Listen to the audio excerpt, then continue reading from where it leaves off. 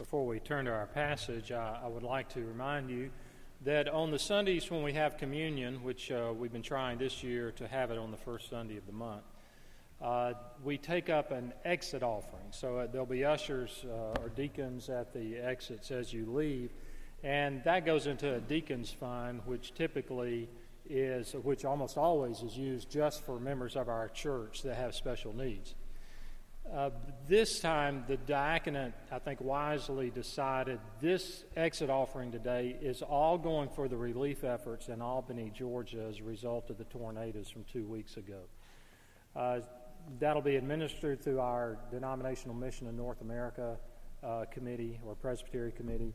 So I'll remind you at the end of the service that they'll be taking that offering, but that's where it will go today. Now, if you'll turn with me to 1 Corinthians chapter 4, verses 8 to 21. While you're turning to 1 Corinthians 4, I'll remind you, I was doing a series of sermons from 1 Corinthians leading up to the Advent season of Christmas, so we're just now getting back to it. This is where we left off. But just a little bit of background about Corinthians, the first letter.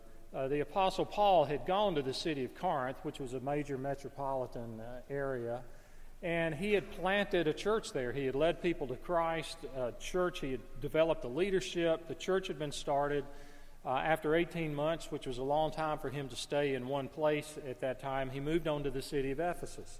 While he's in Ephesus, and some time has passed, he receives word and also letters from the Christians back in Corinth. And the word from the person who delivers the letter is that there are divisions and strife among the church. But the letter was a series of questions they asked him about issues. Now, we've not quite gotten to that. We will begin to get to that, Lord willing, the week after the missions conference. But he's still dealing with this division in the church. And where we break into this chapter is where he is instructing them and pointing out to them that they become very arrogant and spiritually prideful about their own spiritual state and about the leadership that has arisen there. So I'm going to begin reading, and if you're not very familiar with the Bible, we're going to enter into a portion of Scripture that's one of the most sarcastic but really ironic passages in the Bible. Maybe sarcasm's irony. He's going to say some things that to make them see their condition. So if you'd like to follow along, I'll begin reading in verse 8 of 1 Corinthians 4. Hear God's word. Already you have all you want. Already you have become rich. Without us, you have become kings. And would that you did reign so that we might share the rule with you. For I think that God has exhibited us apostles as last of all, like men sentenced to death, because we have become a spectacle to the world, to angels and to men. We are fools for Christ's sake, but you are wise in Christ. We are weak, but you are strong. You are held in honor, but we in disrepute. To the present hour we hunger and thirst, we are poorly dressed and buffeted and homeless, and we labor working with our own hands. When reviled, we bless. When persecuted, we endure. When slandered, we entreat. We have become and are still like the scum of the world, the refuse of all things. Now he switches gears and he's going to talk to them about his relationship with them as their spiritual father. I do not write these things to make you ashamed, but to admonish you as my beloved children. For though you have countless guides in Christ, you do not have many fathers. For I became your father in Christ Jesus through the gospel. I urge you then, be imitators of me. That is why I sent you Timothy, my beloved and faithful child in the Lord, to remind you of my ways in Christ as I teach them everywhere in every church. Some are arrogant, as though I were not coming to you. But I will come to you soon, if the Lord wills, and I will find out not the talk of these arrogant people, but their power. For the kingdom of God does not consist in talk, but in power. What do you wish? Shall I come to you with a rod, or with love and a spirit of gentleness? So ends the reading of God's word. Let me lead us in prayer. Father, we come with hungry souls. You tell us that we do not live by bread alone, but by every word that proceeds from your mouth. So we ask now for nourishment from your word. In Jesus' name, amen. Stephen Ohm writes of how 4 years ago, in the spring of 2013, a debut crime fiction novel from a writer named Robert Galbraith went on sale. No one had ever heard of this author. This was the debut novel, and the book at the beginning, as it hit the shelves in bookstores, received some positive reviews, but it only had modest sales. Over its first 3 months of being in the marketplace, it sold a mere 8,500 copies. And then after the spring, as it went into the summer, the sales slumped even more, and by July 7th, the sales had come almost to a stop. I believe it sold 8 copies that week. Then, just 1 week later, on July 14th, everything changed, and the sales began to skyrocket, and it became the #1 bestseller in the United States and in the United Kingdom. Well, what had happened?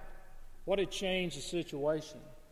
Well, word had gotten out. It was revealed that the author, so-called Robert Galbraith, was in reality J.K. Rowling, the best-selling author of the Harry Potter series. Rowling was very upset when this became public knowledge, and she sued the law firm that had revealed her name, and she demanded that the settlement from the suit be made to make a sizable donation to a charity because of the law firm's mistake. Why did she not want her name used? She did not want this book evaluated for her past success in a different literary genre. She wanted people to evaluate it on its own. We all evaluate continually. We evaluate the world around us. We evaluate the weather. We evaluate place. We evaluate people. We evaluate the work we're doing. We evaluate ourselves. And we use all sorts of criteria as to how we feel about something, what we think about something. I was with a group of pastors a few weeks ago, and one of them mentioned an article he had just read, and it said that the main question that particular generations ask, such as for the World War II generation, the greatest generation we call them, the question was, is it true? For my generation, the baby boomers, our question was, does it work? For the millennials, it's what difference does it make? And for those younger than them, whether you want to call them Gen X or one of the other terms, their question is it visually appealing? Because all day they're going like that. Now, whether that's true or not, or whether that's just an overgeneralization, we all evaluate. And the Apostle Paul is writing to these Christians that I mentioned to you back in the city of Corinth to help them learn how properly to evaluate their church, others, and themselves. And he's doing this not just to pick a subject out of the air. He's doing it because their evaluation was wrong. They were doing self-evaluation and arriving at a conclusion that he knew was not correct. They were evaluating themselves way up here, that we should be proud of where we are spiritually. We should be proud of our leadership. And he's saying, no, in reality, you're down here. And so they had become arrogant. They had become puffed up. And the last time we were together looking at this passage back in December, we're looking at this chapter, he, in verse 7, had given them 3 questions. Who sees anything different in you? What do you have that you did not receive? In other words, everything we have, we owe to God. And the third question was, if you did receive it, why do you boast as though you did not? And now he begins to rebuke them with words of irony. And he says, you regard yourselves as full, as rich, as kings. You think of yourselves as having arrived spiritually. You think of yourselves as having reached perfection or having reached the consummation of Christ's kingdom, which he will bring. And then in the latter part of verse 8, Paul says, I wish the kingdom had reached its consummation. I wish Christ has already come and set up his kingdom on earth in that regard. If that had happened, I would be reigning with you. Do you ever feel content or smug spiritually? Verse 8 tells us it's very possible to have serious problems and yet think we are okay individually or as a church. I mean, the Corinthians felt good about themselves. We see this in Revelation, like the Laodiceans in Revelation chapter 3. When Jesus says to them, you say you are rich, you say you have everything, you say you are very blessed, but, Jesus said, because you are lukewarm, I'm going to spit you out of my mouth. Their personal assessment of themselves was very incorrect, and we can do the same. In fact, we all do it. We probably do it regularly. And you and I become so satisfied with the wrong things. Now think about this.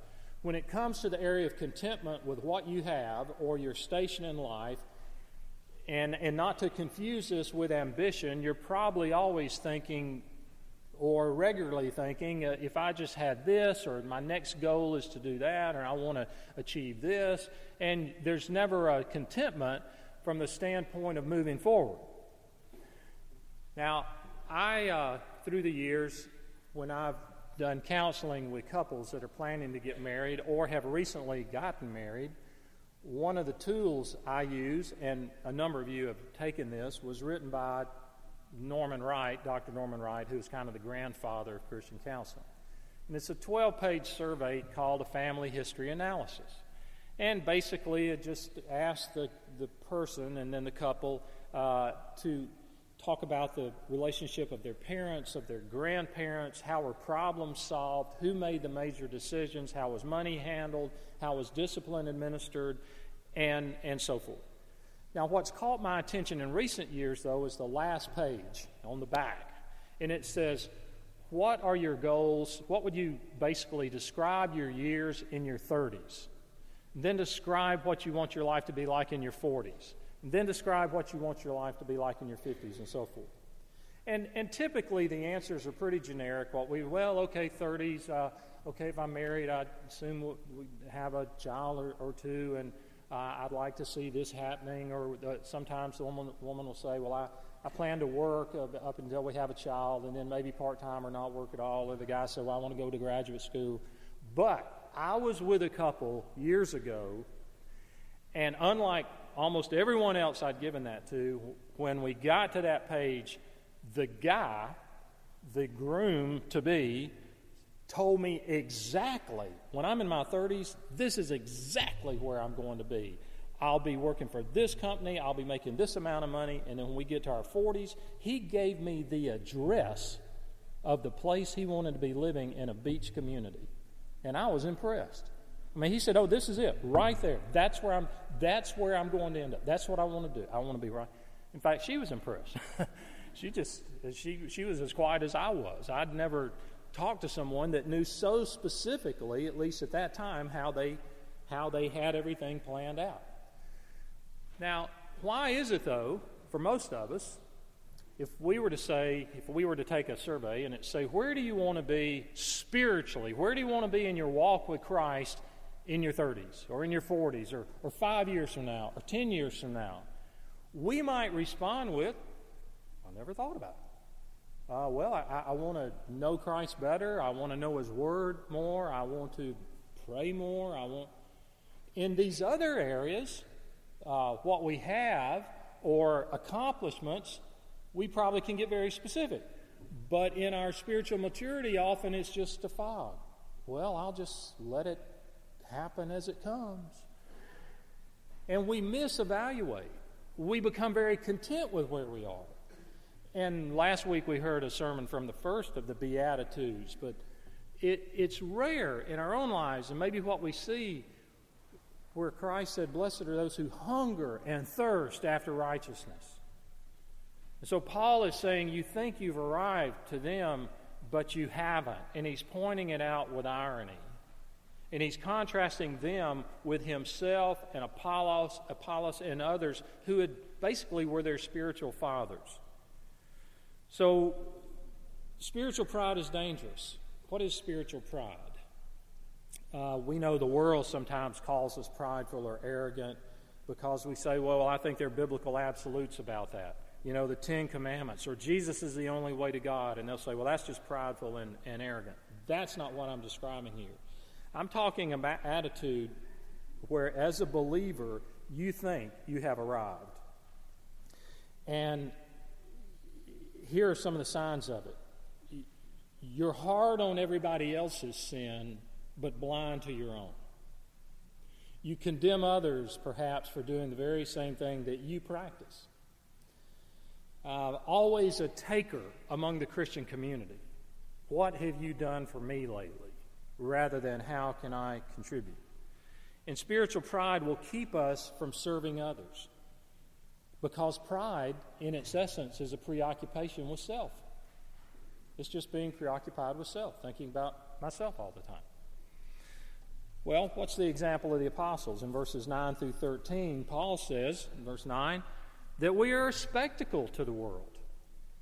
Unlike you, still the irony there, brothers and sisters, we, those who led you to Christ, those who established you in the faith, rather than thinking we've arrived, we're a spectacle. Now, that's a key phrase. As I did a little research on that, in the Roman world, they would have understood what he was talking about. The picture here is of a parade that would happen when a Roman general would come back after winning a battle. There would be a procession that would go into the city of Rome, and the order of the procession was very important. First in the procession would be the general in his chariot drawn by the finest horses. And as the people lined either side of the street, they would cheer for the general, and then after the general would come all of his main officers by rank, and they would be met with great shouts and applause. And following the officers would be a display of the spoils of war, the gold and silver and other valuables that were now being brought back. Then would come the centurions, the soldiers that had fought, and they would be cheered on. But behind them, at the very end of the parade, in chains, would be the prisoners of defeat in humiliation, being brought back, many to die in the Colosseum or to serve as slaves for the rest of their lives. Paul says, oh, you are up here in the front. You see yourselves as riding in the first chariot. We are those condemned to die, being made a spectacle. What does he mean by that? He goes on in verse 10 to say we are fools for Christ's sake. You are wise, but we are fools. You are strong, but we are weak, he says. What does it mean to be a fool for Christ's sake? I read an example years ago about what happened to Dwight L. Moody. That's becoming a name that fewer and fewer people know. But Dwight L. Moody was the Billy Graham of 100 years before Billy Graham. And he preached primarily here in America at first. And he received a request, a petition basically, signed by ministers and laymen in England, essentially begging him to come there and to preach and to conduct these large evangelistic meetings. That's what he was known for. And he decided to go, but he really did not want to go to the universities because he did not have a formal education. His speech would reveal very quickly that he had no university education at all. And he was a rather uncouth individual by all accounts. So he did not feel equipped to go to the universities and to speak. But when he got to England, he found out that he was to preach at Cambridge. And so in 1884, he goes to Cambridge, as he wrote, quote, in fear and trembling, and he was to preach for 5 nights, Monday through Friday, each night to the students. And with him was his song leader, a great singer in America named Ira Sankey. And so as they went that night, the students showed up in their academic gowns, their robes, and as he began to preach, they began to mock him and to stomp, and those that had canes with them beat them in the floor. And they were making sure that he realized no one was paying attention. They took the chairs that they were sitting on and stacked them up into a pyramid in the middle of the auditorium. And when Ira Sankey tried to sing, they shouted out. And they later just said it was chaos and it was humiliating. Moody and Sankey went back to their room for the night, and Moody apparently said the awful thing is we are here all week. That was Monday night. Tuesday night was just as bad. Wednesday night, they said, was even worse. But on Thursday, God's Spirit moved. And men, because it was men that were in the students, they began to respond to the gospel. And hundreds between that Thursday night and Friday night were converted. They came to faith in Christ, and among those hundreds was a group of 7 students that included C.T. Studd and others that became known as the Cambridge 7.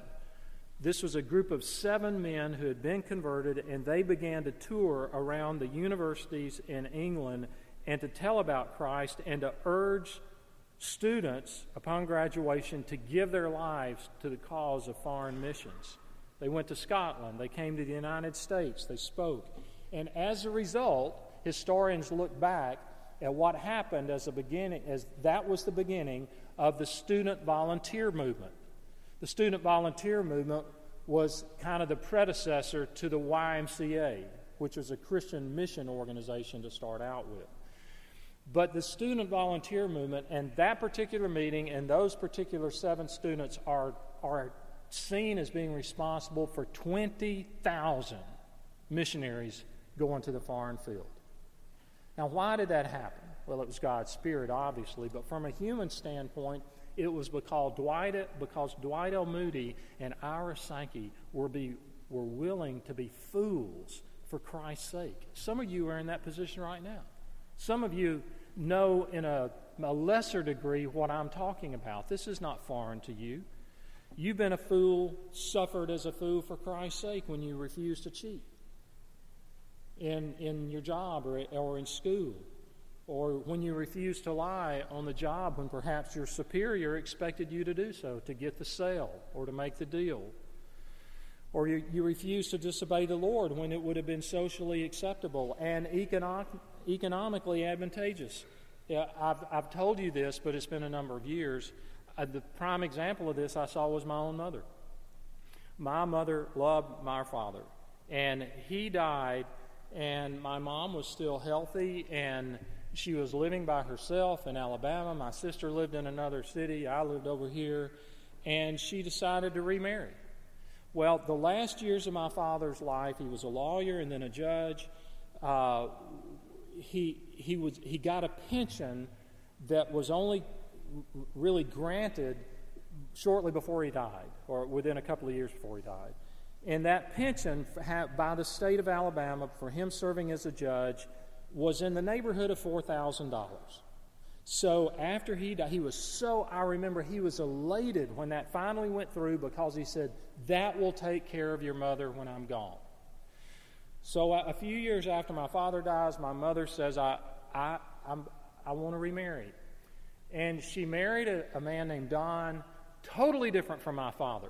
My father was very serious, very worrisome, highly educated. He probably should have taught history in college and so forth. This man graduated from high school. He'd worked in a steel plant. He was a blue-collar worker. He had a great sense of humor. I preached at his funeral. I said, I think he was the most likable man I ever met in my whole life. He was a great guy. But when knowing she was getting married, she'd lose the $4,000 a month. She'd lose the income. So as she goes to City Hall to apply, get the wedding application, person after person in my Bible Belt hometown were saying, why in the world are you getting married? Just live together. And my mother, very committed Christian, just said, because I'm a Christian, and that's not the right thing to do. And so they married, and her income went from $4,000 a month to $1,100 a month. And she lived on that the rest of her life. And she watched every penny that she spent. You don't think that made an impression on her son? Obviously it did. when it would have been very expedient and very easy just to say, well, we'll just live together because economically it's going to be a big loss. You know what that's being when people say, yeah, you're a fool. Why are you doing this? There is no need. And she's doing it because out of obedience to Christ. That's why I'm going to do it. That's being a fool for Christ's sake. And you'll be seen as a fool for Christ's sake when you follow him. If you follow him in a career decision where you can have a bigger influence for Christ in the lives of people and you know God's calling you there, as opposed to perhaps something else you could do and make a whole lot more money, but it's just not where God's calling you. And you choose this, and some will say, man, that's foolish. That's what Paul's talking about. I'm almost out of time. Let me go a little further. So Paul describes their plight as apostles in verses 11 through 13. I won't reread it again, but he says, you're kings. You've arrived. But us, the apostles, we're hungry, we're thirsty, we're in rags, we're treated brutally, we're homeless, we're viewed as scum. We become the scum of the world. You think they're getting the point now? I mean, that's what he's saying. This is what following Christ, this is where spiritual maturity is. It's not easy. It's not thinking you've arrived. And so in verses 14 to 21, his tone changes, as I pointed out to you. And he becomes very direct. And he says, look, I'm a father to you. I love you as my spiritual children. A spiritual father warns and guards and protects his children because he loves them just like an earthly father. In any of us, in any type of spiritual leadership, whether it's official church leadership, as elders, whether it's spiritual leadership in the home or wherever, there's all sorts of spheres of spiritual leadership. But we should love the people. We should love them, even those that may need to be rebuked. But we do it in love. There was in seminary where I attended, there were lots of small churches within 2.5 hour drive of the seminary in these small towns that did not have full-time pastors. So they would contact our seminary and say, would you send us a student to preach this Sunday or next Sunday? And a fable on campus was that there were this particular church, and they called, and so a student went out there that had never been, and he preached, and the sermon that day was on the doctrine of hell. Well, the next week, a different student went. And not knowing what the previous week had been about, he preached a sermon on the doctrine of hell. And as the story goes, the congregation contacted the seminary and said, we want that guy who came the second week to be our regular preacher. And they were questioned as to why. They both preached on the same passage. Why do you pick him? And the response back was, because when he preached on hell, we got the feeling he did not want us to go there. Well, true spiritual leadership is as a father. It's not as a dictator or a commandant or a person that shows up and out of irritation. So how can you know if you're speaking the truth in love to someone else? More than once, in fact, several times through the years, I've had someone come and say, Chip, I want to tell you something. I want to tell it to you in love. And at that point, I brace myself, knowing that whatever I'm getting ready to feel, I doubt if love's going to have anything to do with it. But what if, how would Paul be able to say these strong things? And next week, 2 weeks from now, Lord willing, if we get to chapter 5, is really going to get very specific over some sin in the congregation. But we can ask ourselves some questions like this to know if you're speaking the truth in love. First, have I sought to make sure that I don't have a log in my own eye before I try to take the splinter out of this brother's eye? Am I irritated at the person? If you're just irritated at somebody and they just rubbed you the wrong way, you probably need to just say, I'm going to wait, I'm going to pause, and I'm going to pray. And when I'm confident my attitude is right, then I will talk to them. So have you seriously prayed about this? Do you have a solution to offer for the situation? There was a young woman many years ago here, and she became involved in the ministry, and Barbara and I got to know her very well. And she and her husband moved away years ago, this before she was married, and so she had gone to a conference in the area of work, vocational type thing, and she had met this guy who lived in another state. And so he would come to Macon to visit. Well, it didn't take long for many of us to say, well, where does he stay? Because she lived alone. And said, well, he stays with her. So I knew her pretty well. I called her one day and I said, somebody just mentioned this to me, and I'm not asking any questions. All I want to say is it doesn't look good. And Scripture says, flee the appearance of evil. And I really think you ought to rethink this. And I've got a number of names right here in front of me of guys in the church where he could stay. So if I was going to offer a word of rebuke, I thought there ought to be a word of solution. Because the answer could be, well, he can't afford a hotel room. Well, look, I've got these.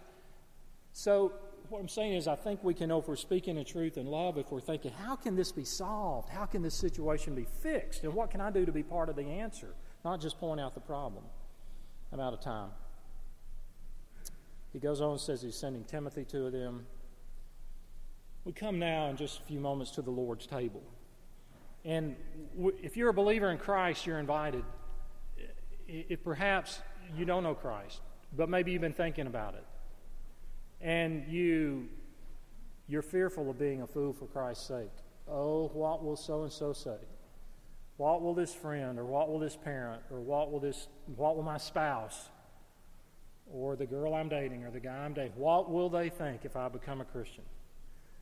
I'm inviting you today to become a fool for Christ's sake.